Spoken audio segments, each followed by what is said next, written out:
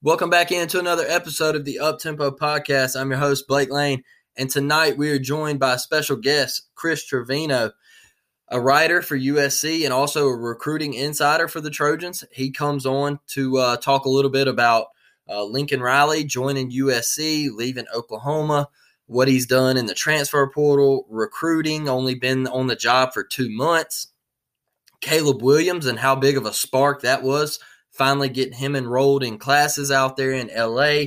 He talks about the buzz around the program, what Hollywood's feeling, talks a little bit about the glamour out there in LA and how it's still just as big out there. Maybe not just as big, but it's a big deal out there compared to here. You know, they want USC back on the map. And Chris goes over that. Just a really good episode, really good guy. Gave me 25 minutes of his time. And we really appreciate Chris. We're going to get him back on closer to football season. And we're going to talk about the Trojans even more because, like I mentioned in this episode, man, USC was a big part of my teenage years. The Matt Leinart, the Reggie Bush, Lindell Whites, just good stuff. And look, college football is better with USC in the picture. You start getting USC in the college football playoff, and it just puts another perennial powerhouse in there with the Ohio States, the Alabamas, and the Michigans. It's what college football needs. So, I'm not going to let you wait around any longer. Here comes Chris Trevino right at you. Enjoy.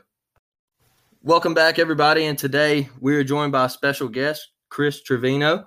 He is the writer and recruiting insider for the USC Trojans. How are you doing today, Chris? I'm doing great. Thanks for having me on. I'm really excited to be here. Haven't done an SEC Southern-based podcast, so I'm excited to get that on the resume. Yeah, man. When I was growing up, USC, they were the almighty power. The Carson Palmers, Matt Leinarts, Reggie Bushes, Dwayne Jarrett's. Man, I could go on and on.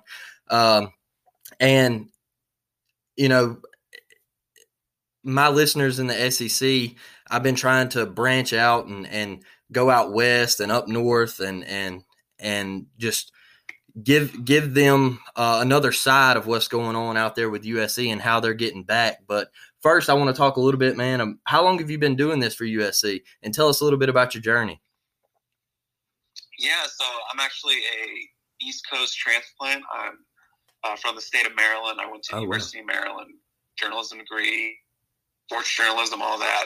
I got a job covering high school sports out in Long Beach, California. It's my first real job, just typical high school sports reporter. Did that for a couple years, and then I got introduced to some people I know. A high school coach that I covered, he said, I know somebody at 247. They're looking to hire somebody to cover USC. I threw your name out there, and that's kind of how that happened. And that was, wow. I'm going on maybe 5-6 years. I think this might be my 6th year. It's just gone so quickly, And I'm hoping, the next couple years, it's a really fun adventure covering USC. There's always something happening, but obviously USC hasn't been the USC, as you talked about, that giant out west. So I'm hoping the next couple of seasons here that I get to cover are going to be some fun ones, maybe some college football playoffs, maybe a national title game, at the very least, multiple Pac-12 championship games to go to, because I've only been to one. So that's kind of my story. Entering the back half of hopefully 10 years, going to be covering this team, but we'll see. So just about 6 or 5 years, that's how long I've been doing this. Man, that's awesome. That's good stuff. Chris, like you mentioned, the national championship games and the playoffs, USC getting back to it. I think you guys could have a Heisman coming on the way. The transfers in and everything. What's the buzz around the city, man? From the former players and the celebrities in LA, man. Yeah, I think there's a big misconception that, it's Hollywood. There's the glitz and glamour, and people don't really care about, high school or college football. They don't care about USC football. But that has not been the case.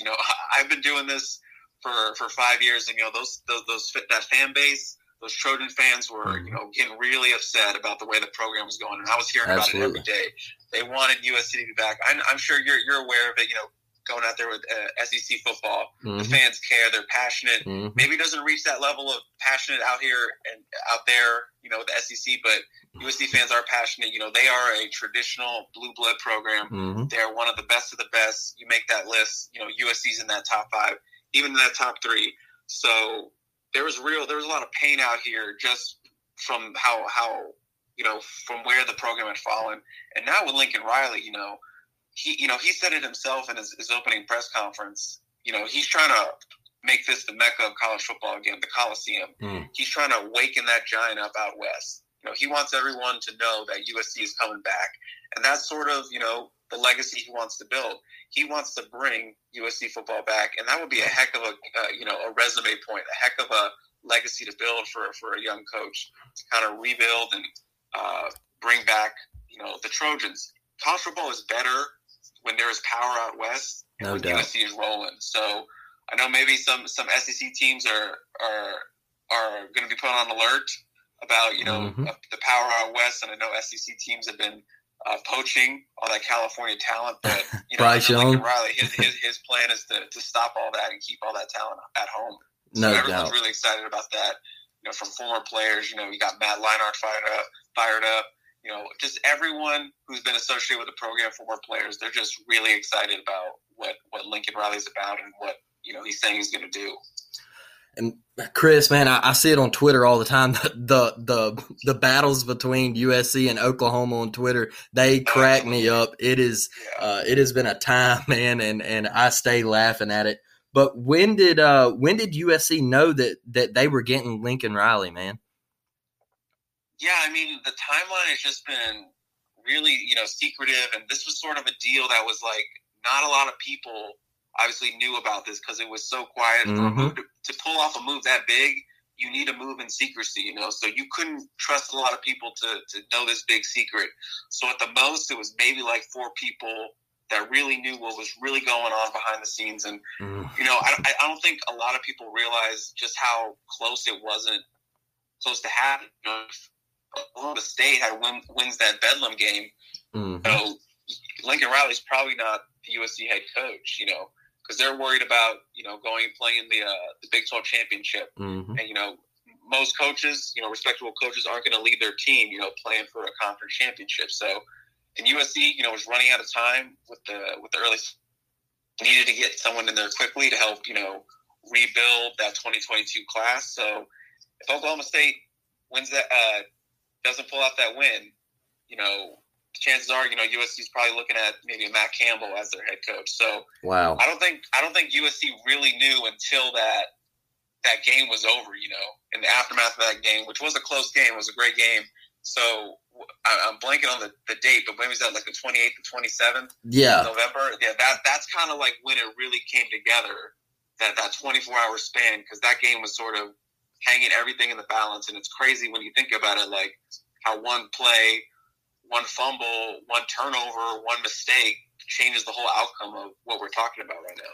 And, man, he had all us fooled because we thought he was going to LSU because that's all the talk. Yeah, and the great thing about that is that, he didn't lie about LSU. Everyone was asking, or he didn't lie about anything. They asked him, are you going to be the LSU head coach? He said, no, I will not be the LSU head coach. So obviously it really helped USC in the sense that it was like a big smoke screen for them.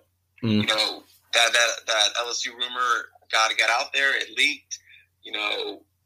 It became a media cycle, a media frenzy. For everyone was like, oh, Lincoln Riley's going to LSU. Lincoln Riley's going to LSU. And then it kind of was a great smoke screen for the Trojans because the Trojans weren't even on anyone's radar at that point. That was just like something that was just seemed to come out of left field. But obviously this was something that the USC administration, Brandon Sosna and Mike Bones, something they had been, working on for a long time. You can't just make that move in 24 hours. That's a long planned move. So it was a great smokescreen, and then to come in and swoop in and make it happen, that's how it had to go down. Well, Chris, can you talk a little bit about the job that Lincoln has done in the short time that he's been there through the portal and the recruiting stuff, man? Yeah, I mean, you can look at, Lincoln Riley's what he's done, they're already making the jokes that Lincoln Riley's underpaid for what he's already done in these 2 months. Lincoln Riley is one of those head coaches in college football that just his name carries so much sway and cachet. Mm-hmm. He can walk into a high school and everyone knows who he is. Mm-hmm. He can walk into an in-home visit and the parents know what he's about. He has the Heismans from the Heisman quarterbacks that he's produced. He's been to the college football playoff. He is a young, energetic, charismatic coach. So that naturally plays a lot into why he's so successful on the recruiting trail. He's relentless. And when he flew out here to California, his first stop, he was already making in-home visits. He was with Relief Brown the first day he got to California. So he hit the ground, and he hit the ground hard. He didn't, take a week to get settled. No, he was right in there. He was hitting up schools, hitting up anyone he could, taking in-home visits. And that's sort of the relentlessness. That's sort of what he's built with his staff. If you're not going to recruit, you're not going to be on his staff. If you're not going to play a part in helping build the best roster that they can, you're not going to be part of the support staff. You're not going to be part of this culture they're building. So he's built a incredibly good recruiting staff, and you've seen that pay off, even though they were coming in a little bit late.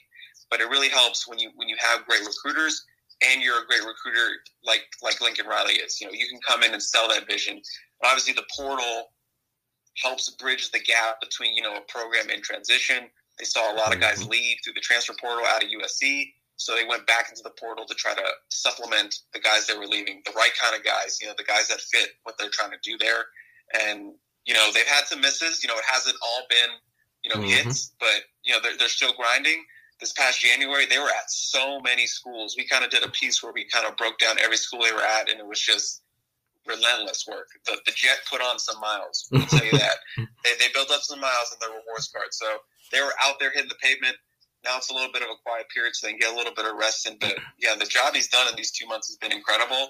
And for them to, take a class that was in the hundreds when he took it over, now it's a top 10 overall class in our 24/7 overall rankings, which factors in, the high school guys you sign, and then the transfer portal guys you bring in, and then the number one overall transfer class. I mean, he's hit that portal hard, and he's done a great job. And there's still a couple pieces they need, but I'm sure he's going to fix those in the coming months, in March and in April when spring camps are wrapping up and you see another transfer wave. Well, Chris, man, I know we didn't talk about it before we got on here, but how big was it to get Caleb Williams? Yeah, I mean, just talk about already, like we just talked about, already building a transfer class that was considered, top 2 in the country. And that was even before you got a Heisman caliber talent like Caleb Williams. I mean, there was a lot of, speculation about that move when he first came over, like, oh, is Caleb going to join? And obviously that did finally make the decision to, I'm going to go look in what's out there. You had Georgia's name in there. You had LSU. You had even Auburn's name in there. I've seen. Wisconsin obviously came in late. UCLA was considered a contender for them. But if you just look at it on paper, I mean, USC made the most sense. Lincoln Riley was the guy he wanted to play for coming out of Gonzaga High School in Washington, D.C. Shout out, I'm from the D.C. area, so got to shout out to GMB. So it just made so much sense, and then accelerates what Lincoln is able to do next season. This is a team that won four games last year, one of their worst seasons in like 2 decades, and getting a Heisman guy is going to help you recruit a little bit harder in the next coming months. Caleb can get on the phone with someone. Caleb can DM someone and say, hey, come play with me. I'm a Heisman guy. He's a legitimate Heisman guy. He should be in New York next season, and he could win it within, 2 seasons. No doubt. And that just, kids want to play for that. That's going to help in your 2023 class, which is already off to a great start.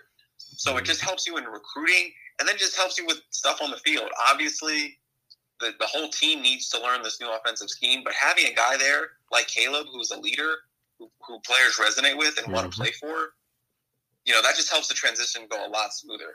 guys that will buy in a lot quicker when you have your quarterback as talented as Caleb, who's already been through the system, already knows what Lincoln wants. It just helps so much, accelerate, the play on the field, and then obviously Man, you talk about you being from the DC area. I'm a huge Nationals fan. Just throwing that out there real quick. Love the Washington. I have to ask, why the Nationals? Well, what's going on there? Here I'm down in Mobile, Alabama. It's a lot of Braves country. My mom is a dental hygienist, and she cleaned the third base coach for the Nationals' teeth, Bob Henley. She cleans his teeth every time he comes down to Mobile. He's from here in Grand Bay, Alabama, and I have spent a couple games up in Washington, and I got to go out on the field. And I got to meet Bryce Harper when he was there. So he hooked you up. Oh yeah. Okay, yeah. I got to meet Strasburg, Max Scherzer. Man, it was awesome. I'm just a huge Nats fan. But getting back on to USC, Chris, what are the expectations of the 2022 season for y'all? Yeah, I mean, I didn't really touch on this when, talking about Caleb, but obviously it's just going to make those expectations so much greater for next season. Like I said, USC won 4 games last year. With Lincoln, let's say they didn't get Caleb, and they still have this transfer class they're bringing in. I mean, I think the expectation was at least one, they were going to go to a bowl game. Mm-hmm. They were going to be able to get to that 6-win mark. Now with this transfer class, not including factoring Caleb, they were probably looking at maybe 8 to 9 wins. But now you throw Caleb in there, in a Pac-12, a conference that's really not, world beaters. It's not the SEC.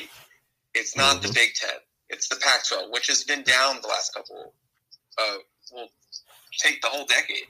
Yeah. So it's not the strongest conference, and that's going to make it so much easier for USC to, springboard into this new era of Lincoln Riley. And the schedule, when you look at it, isn't that tough. You don't get Oregon. You don't got to go to those places. You do got Utah, which is, they had a great season last year, and they're going to be just as good this year, I think. Mm-hmm. So that is going to be a challenge, but it's doable. There's going to be you're going to be able to work for a double-digit wins. I think the expectation now with Caleb, and we've kind of talked about it in our podcast on our site. Is USC a dark horse playoff contender? I think so, but they still need a couple of pieces and a couple things that go their way. They still need a couple offensive linemen. They still need some defensive linemen. Could use some more edge rush help. Those questions will be answered moving forward as we get into summer and after spring camp. Mm-hmm. But if you get those handled, I don't see why USC, can't be 11-1 at some point next season. The schedule is favorable. You got a Heisman guy. You got some weapons. You got a good O-line, an experienced O-line that, just needs some depth. It's all going to come down to that defense and how quickly this offense can pick up. Mm-hmm. But, if things come together, you could be looking at a team, in the top 10 of the college football playoff rankings. And if they make the Pac-12 with one loss, the Pac-12 championship with one loss, who knows? Who knows what that's going to look like? Because they're definitely going to get the buzz. People want to talk about USC, and no doubt, national media is going to be hyping up USC with those preseason polls. So there's going to be a lot of expectations. So the Caleb thing only is like gasoline on the fire already. So I would expect USC to be a top 15 preseason team at least right now, having gotten Caleb on board. So the expectations just increased like tenfold. Love that, Chris, man, and I'm excited. I like I said earlier, growing up watching USC, man, it was. I can tell you, I walked around when I was in high school. I was a freshman in high school when Reggie Bush was at USC, and I used to I printed out like pictures of him, and I'd slide him in my binder and in the face of my binder because I just thought Reggie Bush was. I mean, I thought he was Hollywood, man, and me being an Auburn fan, I mean, I was out here watching USC games, and I'm just so excited for that program to get back. But man, can you tell my listeners where they can find you on social media and follow your stuff if they want to keep up with USC? Yeah, absolutely.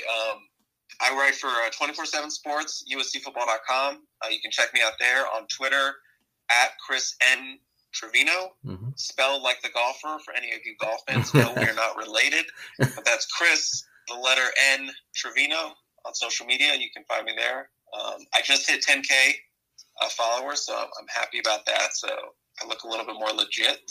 But yeah, come join. I'm posting wild things over there. I'm just posting funny stuff. So I don't take it too seriously on my Twitter. So that's awesome, man. Chris, I really appreciate you coming on, man, and hopefully I can get you back on closer to football season.